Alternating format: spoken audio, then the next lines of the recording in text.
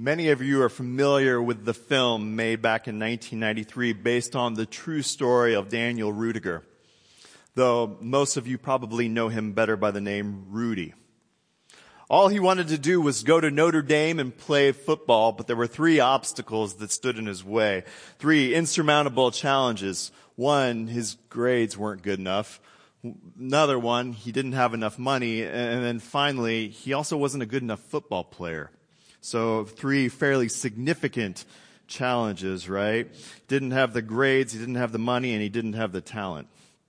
Predictably, the movie traces his route as this underdog who, even though with so many obstacles, the movie traces his story till the day when in his final year, in his senior year of school, at the final game, with the final play, he is able to finally step into the game and realize all of his hopes and dreams. And of course, it's an inspiring moment that everyone rejoices over because it's exciting to see him step into the game. And then he gets carried off the field, which my understanding is the first time in Notre Dame history that a player has been carried off the field. And at least by the time of the movie in 1993, he had still been the only player to be carried off the field. Now, Rudy's determination and drive come together to make this movie ranked one of the most inspiring movies in movie history. What is it? What is it that attracts us to an underdog story? We like to root for the underdogs, don't we? It's always an exciting thing to see. Psychologists Goldschmidt and Vandello, they argue that people innately have this desire for the world to be a fair place. In other words, if you put in the effort, if you put in the time, if you're determined enough, then you should have a fair chance. You should have an opportunity. Consequently, then, it's even more thrilling when we see a character or a team with so many obstacles against them, but they're still able to overcome and they're still able to succeed. Now, over the past few weeks, we've been able to look at two very different underdogs. We've been looking at the story of Ruth and Naomi play out. And these two women, they've been through a lot, right? There's been a loss of children, of husbands, of homeland, of status, of a people and a nation. But through it all, we've seen God's sustaining providence in their lives, God's sustaining power and provision for them that kind of climaxed last week in what we expected to be a marriage between Ruth and Boaz, right? But instead of the marriage that we had expected, we learned that there's another potential suitor that actually comes before Boaz. Last week's passage then left us guessing who Ruth's and Naomi's redeemer would ultimately be and what would be their final lot. Will these underdogs ultimately prevail? I think today's answer might actually surprise you a little bit. So today we'll look at chapter 4 at the various redeemers, looking to answer the question whether there will be a redeemer to restore a future for Ruth and Naomi. Can the underdogs come out on top again? Let's begin with a word of prayer. Father, you are glorious. God, again, I thank you for this book of Ruth, Lord. I thank you for your word. I thank you that you speak to us. Father, I pray that you would do it again afresh, Lord, that as we are in your word this morning, God, that you would work powerfully in our hearts to draw our minds and our hearts to worship you. Father, please convict us with the power of your word so that we can see the beauty of your Son all the more clearly. Father, please just draw us near. We pray this through your Son and by your Spirit. Amen. Looking at Redeemer number 1. Looking at Ruth chapter 4. We'll begin by reading verses 1 through 8. Ruth chapter 4, looking at verses 1 through 8. Now Boaz had gone up to the gate and sat down there, and behold, the Redeemer of whom Boaz had spoken came by. So Boaz said, "Turn aside, friend, sit down here." And he turned aside and sat down. And he took 2 men of the elders of the city and said, "Sit down here." So they also sat down. Then he said to the Redeemer, "Naomi, who has come back from the country of Moab, is selling the parcel of land that belonged to our relative Elimelech. So I thought I would tell you of it and say, buy it in the presence of those sitting here and in the presence of the elders of my people. If you will redeem it, redeem it. But if you will not, tell me, that I may know. For there is no one besides you to redeem it, and I come after you." And he said, "I will redeem it." Then Boaz said, "The day you buy the field from the hand of Naomi, you also acquire Ruth the Moabite, the widow of the dead, in order to perpetuate the name of the dead in his inheritance." Then the Redeemer said, "I cannot redeem it for myself, lest I impair my own inheritance. Take my right of redemption yourself, for I cannot redeem it." Now, this was the custom in former times in Israel concerning redeeming and exchanging to confirm a transaction. The one drew off his sandal and gave it to the other, and this was the manner of attesting in Israel. So when the Redeemer said to Boaz, "Buy it for yourself," he drew off his sandal. Our passage begins this morning then in the wake of chapter 3 with no time delays. In fact, it's very probable that we should understand these first few verses, or maybe even this entire passage, as happening concurrently with the last few verses of chapter 3. Ruth has gone to Boaz in the middle of the night in what was a stunningly daring marriage proposal, right? But he couldn't accept it. Boaz couldn't accept the proposal because in ancient Israel, the closest relative of the widow's deceased husband was expected to act as both redeemer by rescuing the family property, but also as the levirate by marrying the widow to keep the family line going.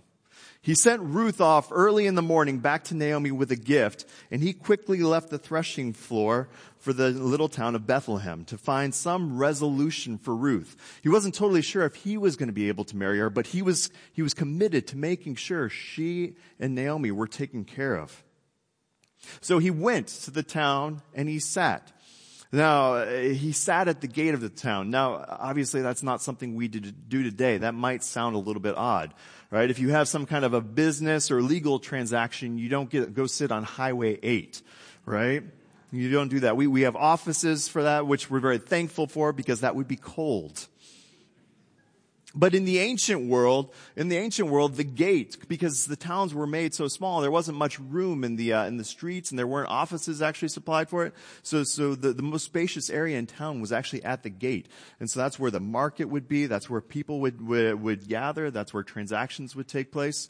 So if Boaz is going with the hopes of actually running into that Redeemer, the gate is a really normal place for him to go.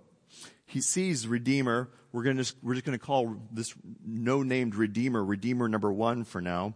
He sees Redeemer number 1, and he invites him to join him. Now, it's interesting here, at least in the ESV that we just looked at, Boaz refers to Redeemer number 1 as friend, right? Now, it's interesting because that's not actually what that Hebrew word says. That Hebrew word is just a very difficult word to translate. So difficult that some of your translations actually just leave it off entirely because we're not totally sure what it means. I think the New English translation comes a little bit closer when it simply translates it as John Doe, right? Isn't that interesting? The reason is because that word there, it's actually 2 different words, and both words are completely meaningless as far as we know. They're completely meaningless, but they kind of rhyme. And so it'd be similar to something like in English, like helter-skelter. Like as far as I know, helter doesn't mean anything and skelter doesn't really mean anything, but we use it, and together that expression kind of has some vague meaning. So here in this passage, this expression is standing in place of this individual's name. It'd be similar to saying so-and-so came by, or Joe Schmo. Joe Schmo would probably be forget Redeemer number 1. We're just going to call him Joe from here on. Joe Schmo. In other words, the writer of Ruth is actually going out of his way to not mention the name of this relative. Boaz did not refer to this relative that he knew as Joe Schmo. This is the way the writer is portraying the situation, right? He's going out of his way to leave this relative nameless. We'll talk a little more about that later. Boaz gathers 10 elders, the leaders of the town, to act as witnesses in this legal matter. Now, he begins by explaining the situation. Naomi is selling off Elimelech's property. And this makes sense, right? Because the profit of the sale would go towards providing for her and Ruth to support themselves. And frankly, they probably couldn't maintain the land on their own anyways. In ancient Israel, land didn't even really belong to people. The land was seen as being a possession of God, and God had allotments that he would distribute out to families, but it was all ultimately always God. So even if the land was sold off, it still would return to the family eventually that God had given it to, had allotted it to. All right? So ultimately it would be part of the inheritance for a future heir or whatever. So a redeemer had an obligation then to buy family land back once it was sold off, or to take care of family land as much as possible to keep it in the family, because it was a family thing. Now, this is a good deal for Joe, right? Joe hears this and he's excited.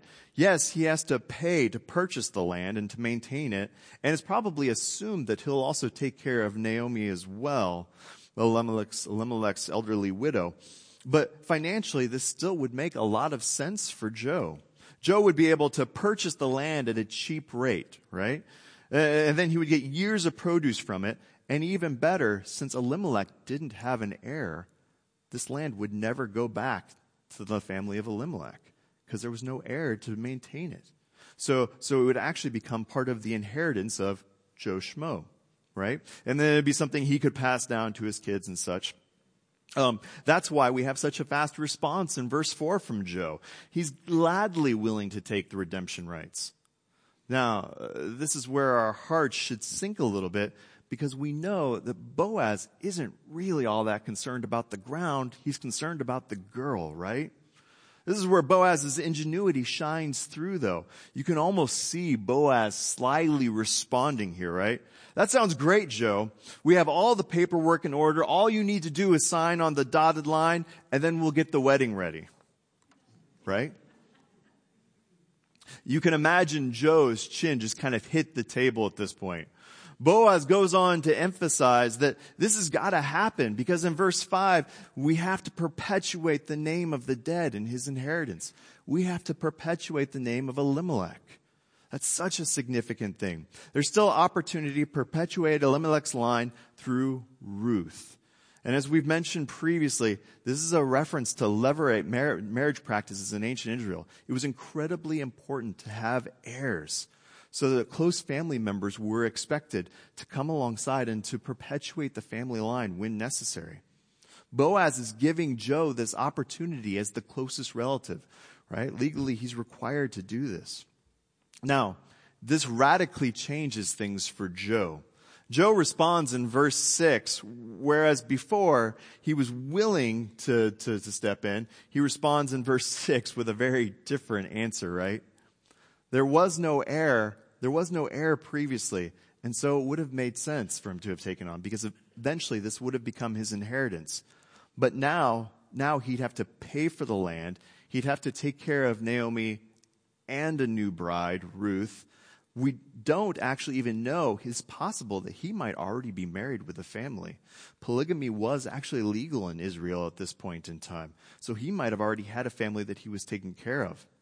It's possible then that he also could have had a child with Ruth, who that child would have then become the heir of Elimelech's line, right? So Joe Schmo would have actually lost the property to this new heir. So all the money, everything that he had just invested, he would have lost. And on top of it all, because this heir of Elimelech was also born by Joe Schmo, he would also have a claim on some of the inheritance from Joe Schmo. So it would actually end up dividing Joe Schmo's inheritance as well. Ruth's presence poses a significant problem for Joe, and Joe wants nothing to do with the land or the girl, and so he hastily hands the rights of redemption over to Boaz. In a dramatic gesture following the ancient customs of Israel, Joe offers it back to Boaz. He takes his shoe off and he hands it to him. Right? This was a dramatic gesture formalizing this transaction, this agreement. I don't know exactly how that worked. I don't know if in ancient Israel they had their filing cabinets with like a shoebox attached to the side, and you just like pull out people's shoes like, oh yeah, I have the proof that I purchased that car. Look at the shoe. I'm not totally sure how the details of that work out, but apparently they exchange shoes. Now look, Joe Schmo, we don't really know anything about his motivations here. The passage doesn't go on to describe exactly all of the motivations that are behind this, right? We know in some way that it'll affect his inheritance, but we don't know much more than that. I don't think this passage here is attempting to shame him in any way. But there is an irony here. There is an irony here. He's concerned about impairing his inheritance, right? A significant part of that is perpetuating his own name. There's the concern that we see from Boaz, remember, to make sure Elimelech's name is perpetuated. We're talking about legacy here. This is a matter of legacy. A name and a legacy were hugely important in the ancient world, that their name and their reputation could be passed down from one generation to the next through their lineage. Notice then the irony of this account, that we see Joe Schmo concerned to make sure his inheritance is intact, and yet his name is forgotten, right? The author has gone out of his way to not mention Joe's name and is simply referring to him as so-and-so or Joe Schmo. This was an intentional slighting of Joe's name. His name has been forgotten. It's gone.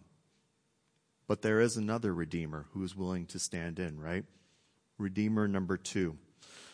Be reading in verses 9 through 13.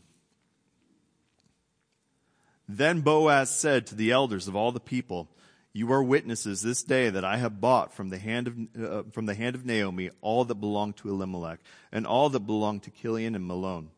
Also Ruth the Moabite, the widow of Malone, I have bought to be my wife, to perpetuate the name of the dead in his inheritance, that the name of the dead may not be cut off from among his brothers and from the gate of his native place. You are witnesses this day." Then all the people who were at the gate and the elders said, "We are witnesses. May the Lord make the woman who is coming into your house like Rachel and Leah, who together built up the house of Israel. May you act worthily in Ephrathah and be renowned in Bethlehem. And may your house be like the house of Perez, whom Tamar bore to Judah, because the offspring that the Lord will give you by this young woman." So Boaz took Ruth, and she became his wife, and he went in to her, and the Lord gave her conception, and she bore a son. So Redeemer 1 is out of the picture, right? Redeemer 1 has gone, and Redeemer 2 has stepped up to the plate. He's willing to do what Redeemer 1, what Joe Schmo wouldn't do. And we can breathe assured now, right? Because this is what we've been waiting for since chapter 2, when Ruth first met Boaz. We've been waiting for a marriage to take place. Now remember, Joe's concerns, they were legitimate.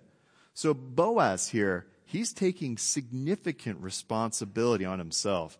And while it appears that he has feelings for Ruth, and that might actually be driving this situation, that's not the motivation he states here. The motivation he states here is in verse 10, to perpetuate the name of the dead in his inheritance, that the name of the dead may not be cut off from among his brothers and from the gate of his native place. So this is an act of kindness and grace towards the house of Elimelech. The elders and the other witnesses confirm this decision, and they speak a blessing over Boaz and Ruth in verses 11 to 13. They say 3 things. First, they have a blessing for Ruth. The blessing describes her as being like Rachel and Leah, right? These were matriarchs in ancient Israel. If you're familiar with their story from Genesis, they are the wives of Jacob, through whom basically the 12 tribes come. So there's 2 things here. First, Ruth is honored. She's put in a revered position. She's come into a nation as the most basic, as the lowest of the low, and now she has climbed to the highest ranks of honor in Israel, through her continued compassion and through her continued virtue. Second, she's blessed that her house would be full. It would be full of children, right? This is her second marriage. She had been married to Malone for 10 years and had had no children. She was barren. So this would have been a precious blessing to her. Second, Boaz is blessed. He's blessed that he would continue to act worthily in Ephrathah. We were told back in chapter 2 that he was worthy. So this is a desire that he would continue to do so. Ephrathah was another name for Bethlehem. And that his name would be renowned. Literally, the Hebrew states that his name would be called. Right? Again, we see a concern for name. Basically, they're saying, you've been so concerned about Elimelech's name, we want your name to be honored, to be honored in all the town, that all the people would recognize this act of generosity and this act of grace on your part. And third, their family is blessed, that their child would be a source of blessing, just as Perez was. He was a significant figure in the book of Genesis in the line of Judah, right? He came through an unusual situation, similar kind of to Ruth and Boaz here.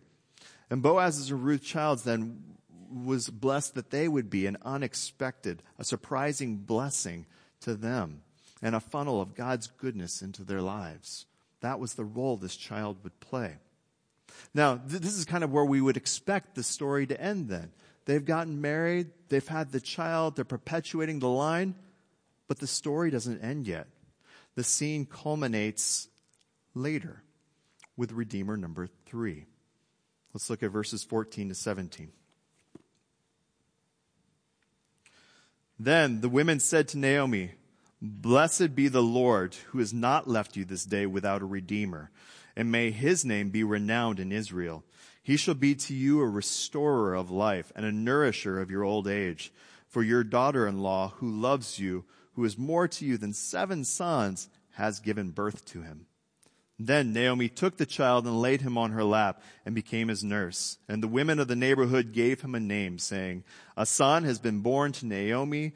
They named him Obed, and he was the father of Jesse, the father of David. We have a third redeemer here. Ruth gives birth to a son, Obed. This is a miraculous work of God because, again, remember, Ruth had been barren. And then right when you expect some final words of attention towards Ruth and Boaz, because they've just had a kid, right? That's when moms and dads are supposed to get the praise and supposed to get the blessings and all of that. But right when they're expecting it, instead, the attention shifts to Naomi and a group of women in verse 14. The women bless the Lord with an interesting blessing. They praise him for providing a redeemer for Naomi. Now, the obvious assumption as we're reading through the passage is that this redeemer would be Boaz. Because outside of Joe Schmo, right, Boaz is the only redeemer that's been mentioned so far. However, verse 14 tells us that this redeemer was just provided this day. Right? This redeemer was just provided this day. Whereas Boaz had actually redeemed Ruth 9 months previous, right? So there's been a 9-month span, certainly not this day. And on top of that, verse 15 goes on to state that Ruth has actually given birth to this redeemer. This redeemer isn't Boaz. This redeemer is Obed. He's our third redeemer. The women pronounce a blessing over him in verses 14 to 15, and they ask that his name would be renowned in Israel. So again, that his name would be made much of. This is very similar to the expression that we saw concerning Boaz back in verse 11. Again, we see the emphasis on name and on lineage. Obed was to have a well-known name and a significant lineage like his father, but even more so than his father. Whereas Boaz was just supposed to be well known in the town of Bethlehem, Obed was supposed to be well known in the nation of Israel, right? The women declare that he's to do 2 things on top of this. That he's supposed to restore the life of Naomi, and he's meant to nourish her in her old age. This points to a reversal for Naomi. Whereas at the end of chapter 1, Naomi had proclaimed that she had left to go to Moab full. She had returned from Moab empty, right? She had left with a husband and sons and hope for a future, but God had brought her back empty-handed and hopeless. She had found some hope for her daughter-in-law, but still herself was empty. Here in chapter 4, she has been given a new family. She has been given a people that care for her. She's found provision. And even more significantly for an ancient Israelite, she has found hope for the future through Obed. Her situation has been reversed, and Obed is brimming with hope for her. It reminds me of a song by William Cooper, an old hymn. It reads like this: "Judge not the Lord by feeble sense, but trust him for his grace. Behind a frowning providence, he hides a smiling face. His purposes will ripen fast, unfolding every hour. The bud may have a bitter taste, but sweet will be the flower." This is the experience of Naomi. She has gone empty, but she has come back full, right? She has turned to bitterness, but now she has found sweetness again. This is what God does, not just for Naomi, but even for us, right? There are promises of sweetness, even in the darkest times of bitterness. Even when we feel the most empty, God promises there is fullness. There is a fullness that we can begin to experience in this life, not through situations, not saying that we'll get everything we want, because we won't, right? So it's not necessarily through the details of life that this fullness will come. Rather, he promises us an even greater fullness, a fullness that we can experience only through his Son. Naomi is a picture of what we get to experience, but it is frail in comparison to the fullness that we get to enjoy. Naomi is the underdog. She was empty and now she's full. She's made it to Notre Dame and she's played in the last play of the last game, right? But the story still isn't quite over yet. The story isn't over with Obed. Notice verse 17 doesn't end on him. Rather, it ends on David, the fourth Redeemer. Looking at verses 18 to 22. Now, these are the generations of Perez. Perez fathered Hezron. Hezron fathered Ram. Ram fathered Amminadab. Amminadab fathered Nashon. Nashon fathered Salmon. Notice that's not salmon. For all of you fishermen out there, it's not salmon, it is salmon. Salmon fathered Boaz. Boaz fathered Obed. Obed fathered Jesse, and Jesse fathered David. You see what this is. The whole time we've been reading the book of Ruth, it wasn't really about Ruth, the Moabitess, who showed us such intrepid compassion and courageous conversion. And it wasn't about Naomi, the main object of the reversal. And this wasn't even about Boaz, the hero who comes riding in on his white horse. It wasn't about any of them, not really, not ultimately. The author wants us to understand that the whole story has been leading us to verses 17 and 22. It's been about David. So our family has been in a Star Wars kick lately. You know, preparing for December 20th, which I'm sure all of you have marked on your calendars. And if not, shame.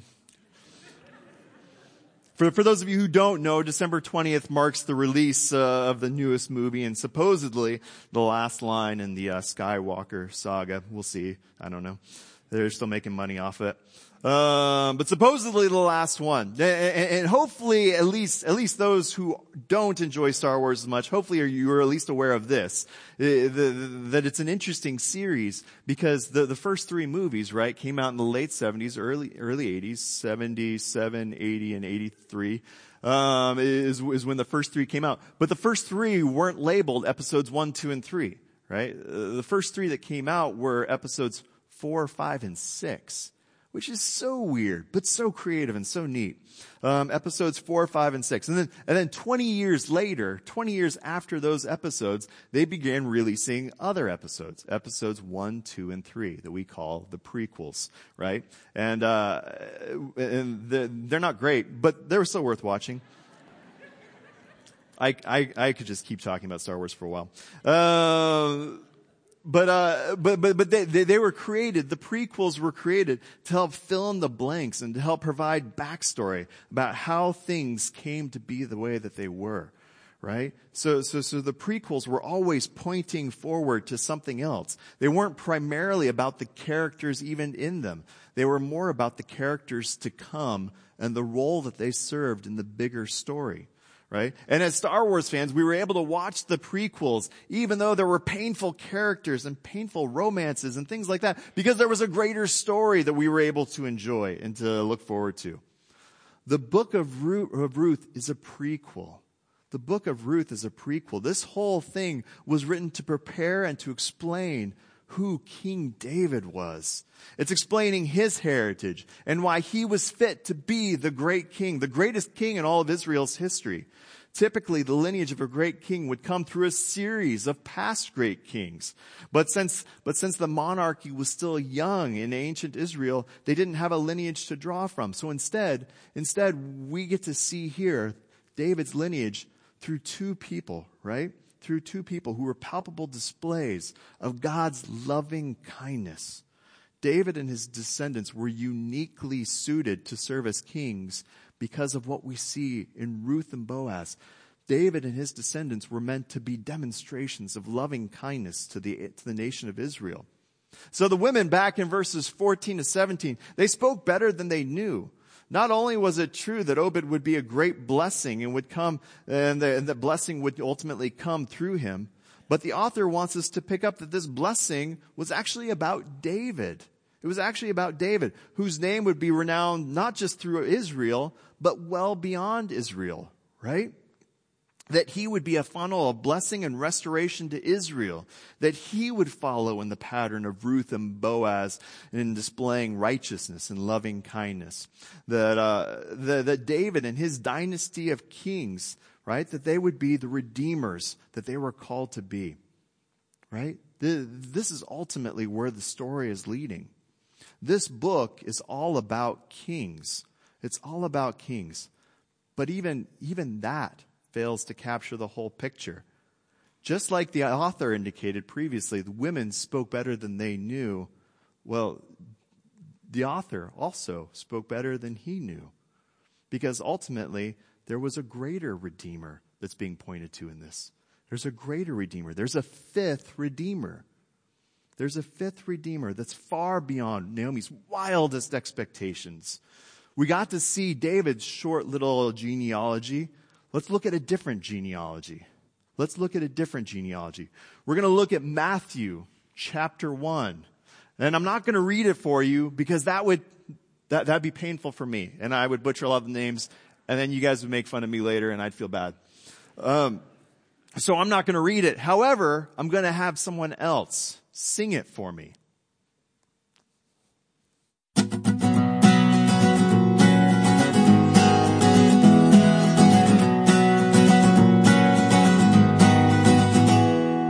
Abraham had Isaac he had Jacob he had Judah in his kin. Well, then Perez and Zerah came from Judah's woman Tamar. Perez he brought Hezron up, and then came Aram, then Amminadab, then Nahshon, who was then the dad of Salmon, who with Rahab fathered Boaz. Ruth she married Boaz, who had Obed, who had Jesse he had David, who we know as king. David he had Solomon by dead Uriah's wife. Solomon, well, you all know him. He had good old Rehoboam, followed by Abijah, who had Asa. Asa had Jehoshaphat, had Joram, had Uzziah, who had Jotham, then Ahaz, then Hezekiah. Followed by Manasseh, who had Amon, who was a man, who was father of a good boy named Josiah, who grandfathered Jehoiakim, who caused the Babylonian captivity because he was a liar. And then he had Shealtiel, who begat Zerubbabel, who had Abiud, who had Eliakim. Eliakim had Azer, who had Zadok, who had Achim. Achim was the father of Eliab. Then he had Eliezer, who had Mathan, who had Jacob. But listen very closely, I don't want to sing this twice. Jacob was the father of Joseph, husband of Mary, mother of Christ.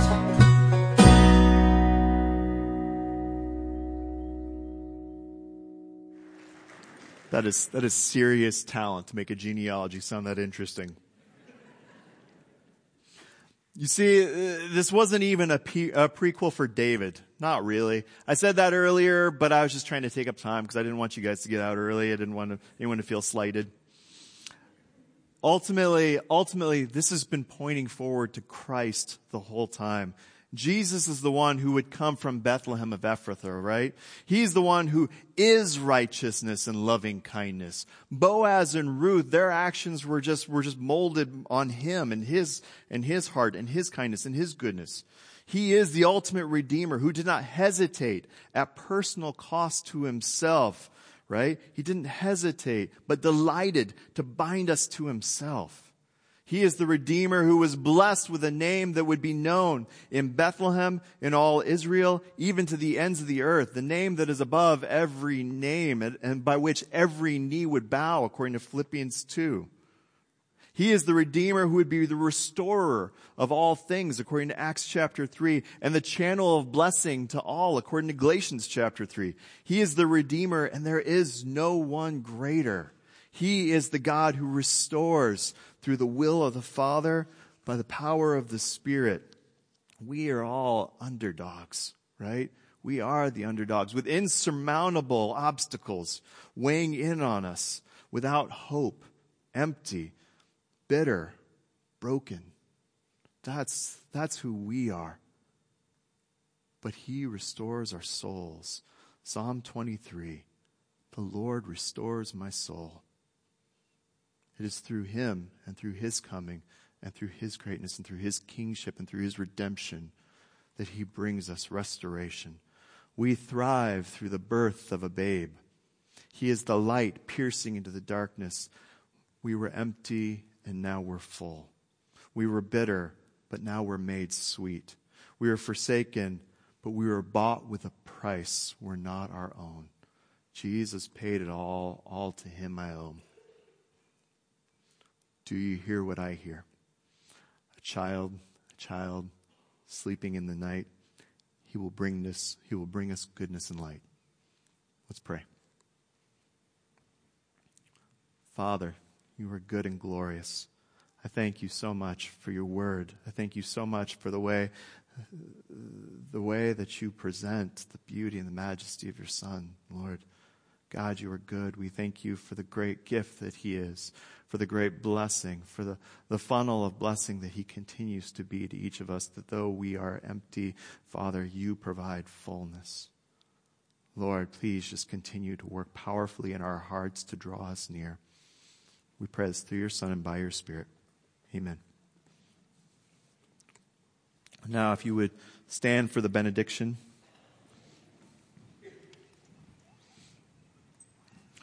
This comes from Numbers chapter 6, verses 24 to 26. The Lord bless you and keep you. The Lord make his face to shine upon you and be gracious to you. The Lord lift up his countenance upon you and give you peace. Go in the grace and the peace of our Lord Jesus Christ. Have a good day.